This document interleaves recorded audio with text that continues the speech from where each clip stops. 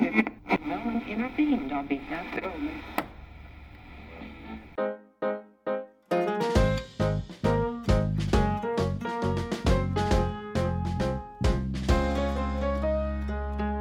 Manaz is a dual qualified barrister at 20 Essex, and she specializes in representing governments and corporations in both commercial and investment arbitration.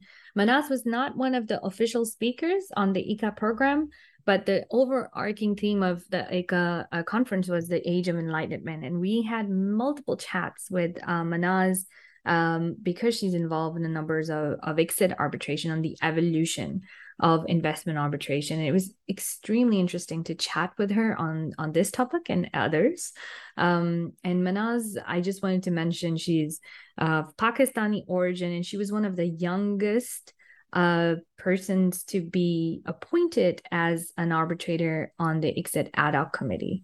So it's pretty, pretty amazing because she's a woman, of course, and she's of Pakistani origin as well. But yeah, really good, very humble, and absolutely delight to speak to her. Thanks a lot, Manaz.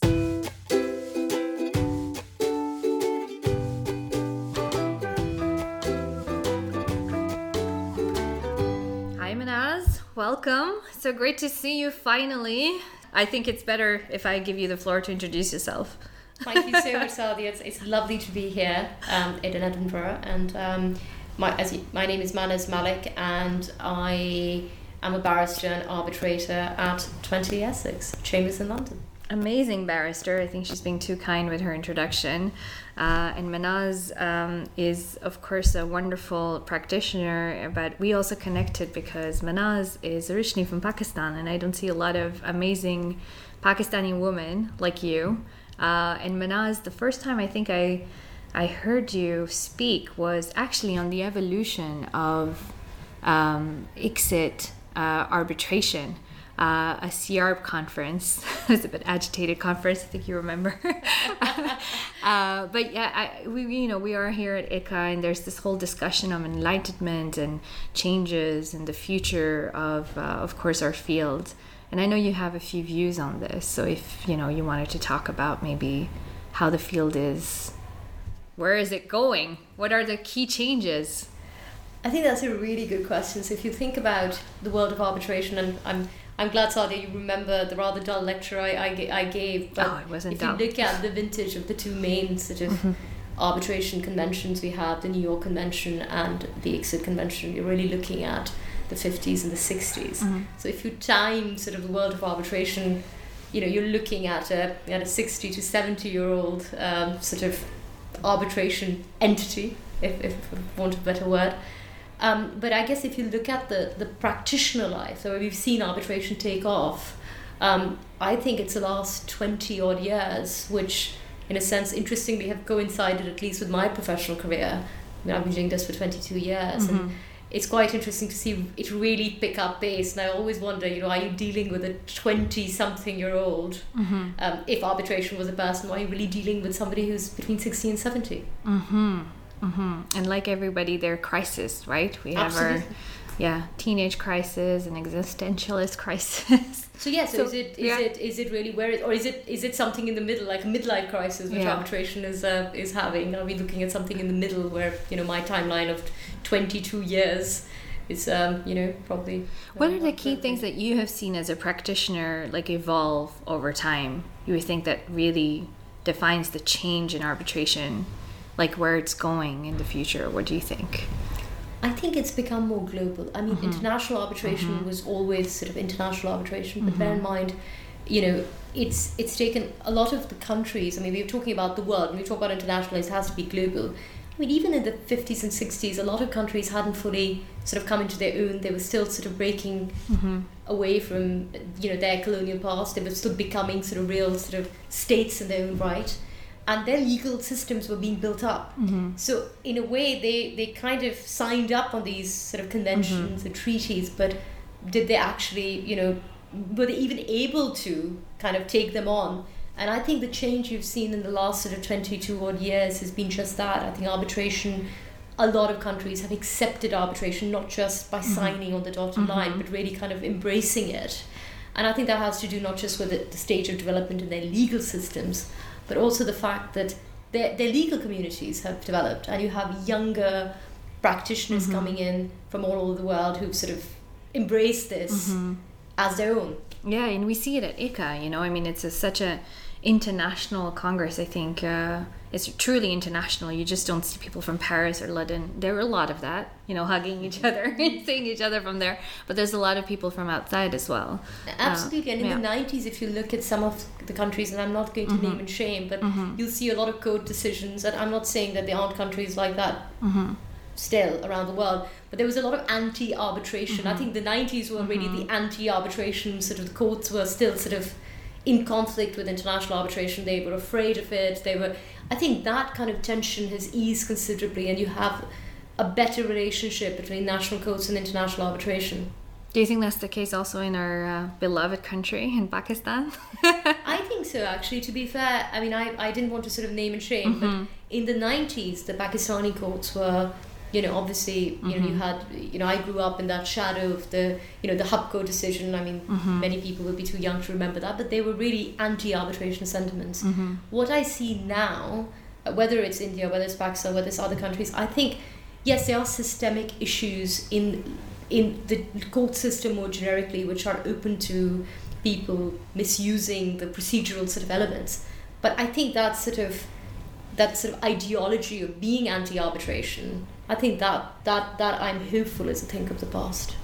And well, you know, this is being discussed, actually was discussed a couple of days ago, not at ICCA, but at the UNCITRAL Working Group 3, also the reform ISDS, and I think creating more legitimacy. And I think a lot of people are getting tired also of that discussion about backlash on ISDS. I mean, do you think we're moving then, is that what you're saying, that we're moving away from that sentiment of backlash and we're just going to focus on a new regime of ISDS that is more legitimate, more transparent, more efficient, the words that we keep using over and over again, more diverse, more equal? I think you've asked a very pertinent question. I mean, bear in mind, when I was alluding to the 1990s, I mean, ISDS was still very young. I mean, if you remember, the first sort of claim was 1987. So 1990s, a real sort of, I guess I wouldn't say a battle, was really with commercial arbitration, where some state entities were often involved, and hence the state, some of the courts got a little bit more involved because state entities, but we didn't really have investment arbitration issues in their sort of full sort of flourish in the 1990s. That's very much been a creature of the early noughties, I think. So to answer your question more directly, I think the investor-state element, the backlash, made it all the more complicated and sort of fudged commercial and investment arbitration together. I think today courts are seeing the two as separate entities, and I think your answer, the answer to your question about investment arbitration, I think there is a lot of backlash, and it's a very complicated sort of issue, because I think it's got so many nuances to it, right? For my part, I think it's a system, and I'm going to express it very neutrally here. I think it's a system of accountability, which is so rare in public international law. Where do you have the ability to take a nation state before an international tribunal to account for whatever conduct they've done and be able to claim that kind of compensation the way you are able to do so in ISDS? I think it's a very unique tool. Now, good or bad, that's another. Yeah, because Manaz, you do a lot of public international law, right? Yes. So you work a lot on not just arbitration cases, but other type of accountability. I also was a treaty negotiator. Yes, I did a lot of treaty negotiations as well. So, and you can see now that in negotiations of treaties, the language is changing as well to hold accountable not just the state, but also investors. Is that something you're seeing? I mean, do you think in the future we're going to have a more like a changing face of, claims, with ESG and environmental claims and so on? Because you're talking about accountability and everyone's talking about, green arbitration and protection of the environment and redrafting all these BITs to account for responsibility of investors and not just the state. What do you think about that? I think whether you believe in climate change or not, and believe it or not, there are people out there who do not believe in it. Yeah. I think we realize that we have become an interconnected world, whether it's to do with our dependence economically, energetically, digitally. We are now very, very enmeshed together. And that requires not just national accountability, but international accountability. And that, completely agree, cuts through so many layers of this, because it's not just the state accountability. As I mentioned, we have a very unique tool in ISDS, but equally, there are corporations that are bigger than states that have that impact. So it cuts at so many levels. And like I said, that's why when people talk about, ISDS being bad, I think you're throwing the baby out with the bathwater. What you have is a system of accountability that can be used for greater purposes as well. And, there is no reason why you can't sort of look at the concepts, try and see what's good and bad, and also see, as you said, how do you extend it to other much needed areas of accountability. You use the word accountability a lot. Yes. And we used it for the state. We used it for, investors. Let's use it for us lawyers. What do you think? Because you're, the difference between you and me and you, as Brian, is that you're a barrister. Do you think is there like a different concept of accountability in your experience as a lawyer? How has it evolved, you think, in the past years? Because I know we talk a lot about conduct of counsel and how arbitrators should, make decisions if counsel are not behaving correctly or not. We're discussing our code of conduct, not just for arbitrators, but also for counsel. Is this discussion alive within the barrister world as well? I think it's a very good point. So yes, I personally am heavily accountable and and regulated. Good answer. Because don't worry, I do just have the English sort of bar accountability. I have the New York, and I have the Pakistani one. I'm also a member of the Punjab Bar Council. So I have three code of conducts potentially that regulate me. So I'm triple accounted for, I guess. Yeah. I think when you go outside the barrister obviously you've got different standards of accountability in different legal systems. I guess it becomes more complicated when you're working you're serving as an arbitrator, and the limits of that accountability. And I think there are little gaps in that system, and I think it's very important to have more soft and hard sort of accountability, because ultimately I think it's a public service, really. And there need to be checks and balances to keep the faith alive. Justice needs to be seen to be done as well, so it's very important to have those checks and balances. You have another cap as well, Manaz, is that you sit as an arbitrator. Has that changed your viewpoint on things since you're now on the other side of the table? It's a very vague question, but I could link it to either, accountability that you were talking about of counsel, or even accountability of states, or the evolution of ISDS. Because you sit as an arbitrator in both commercial and investor state, correct? Correct, yes. And because I know you're not going to say it, just so people don't know, Manaz was the first, I think she was the youngest female arbitrator appointed on by ICCA on an annulment committee. Is that correct? Is that data? Yes. And and all of that, not even saying that she's of Pakistani origin. So that's amazing. As a footnote somewhere. Yeah, I always say it because I think it's a big deal. It's a big deal to mention. You don't say it about yourself, but it's a huge. Anyways, that was just a side note. But yeah, to go back to that question, has this changed your viewpoint on things, like sitting as an arbitrator, dealing with those cases firsthand? I think it's been an incredible sort of privilege. I think it's a very interesting sort of dynamic, the transition between counsel and arbitration, and then also, I guess, if you are still doing counsel work, once you've kind of sort of been an arbitrator and you're serving as an arbitrator, how does that affect your counsel work? I feel that as a practicing counsel, I'm still so very fresh from the battle. I do understand how sort of swords clash every day. It's a bit like you're still within the game. You're still relevant to what's happening, and I feel also quite interestingly that I probably do things I shouldn't be doing. I always double count days, believe it or not, when people send me. I count the days always myself, because I feel a lot of times you'd be surprised how many people count the days wrong on procedural calendars. So you're still quite sort of, I mean, you're still quite sharp because you know the tricks of the trade, let's put it this way.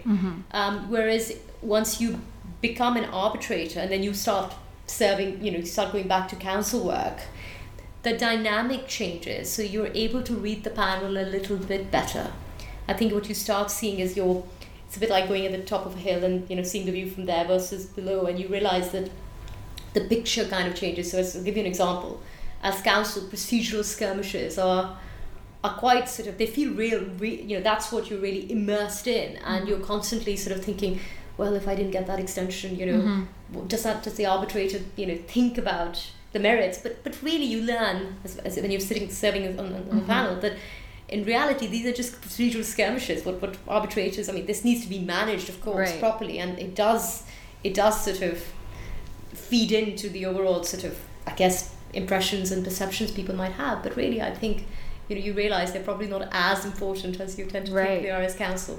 It's a substance. As counsel, you tend to overinterpret things, like the use of a comma or a sigh during a hearing, or like you say, a procedural. But then bear in mind, because you have that concept, so you're very careful. So when you're sitting on a panel, then you're also very careful to make sure the counsel doesn't get that impression, because you're aware. Yeah. But that's how. So it's a beautiful sort of dance, I would say, at the moment. I like that. It's a beautiful set of dance. Yeah. It's nice, and I think and for me personally, Sadia, it's really important, because what I'm enjoying seeing the different voices come in, it's also the different perspectives that people are bringing into this. And I'm not just talking about, background diversity. I'm bringing about how people think about issues, more creativity into sort of arbitration.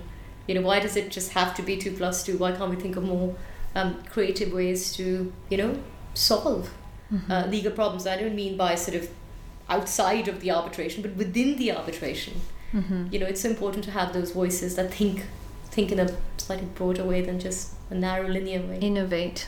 Yeah. Absolutely. And so we talked about what had changed in the past and what's changing. What would you like to change in the field, like given your experience as an arbitrator, a barrister, a trade negotiator, a woman, also a practitioner? What would you like, for the field to evolve, or what's your aspiration for the next 5 years, if I may? I think I would like to make it, and I know I'm using a loaded term here. I'm deliberately not using the word inclusive. I'm using the word accessible. And I think we are still, arbitration's come a long way, but I think we still have these little elite bubbles. And it is an expensive tool, and it is dominated by a type, I guess, of person from a particular background. And I think what I'd like to do is I'd like to see more people embrace it, and I'd like to see sort of more voices come in where people can access this world, and it's not such a cosseted and closeted world, which sadly it still is. And I'll give you an example. If you're doing arbitration outside our little circle, and I say little still, choosing arbitrators, unless you kind of meet them or you know them, how do you have any kind of knowledge? And, if you've met them even at a conference, you've had something more than the person who can't afford to come to that conference or doesn't have the means. So in a sense, you are creating these barriers to entry. And I think for me, it would be good to see it become more accessible.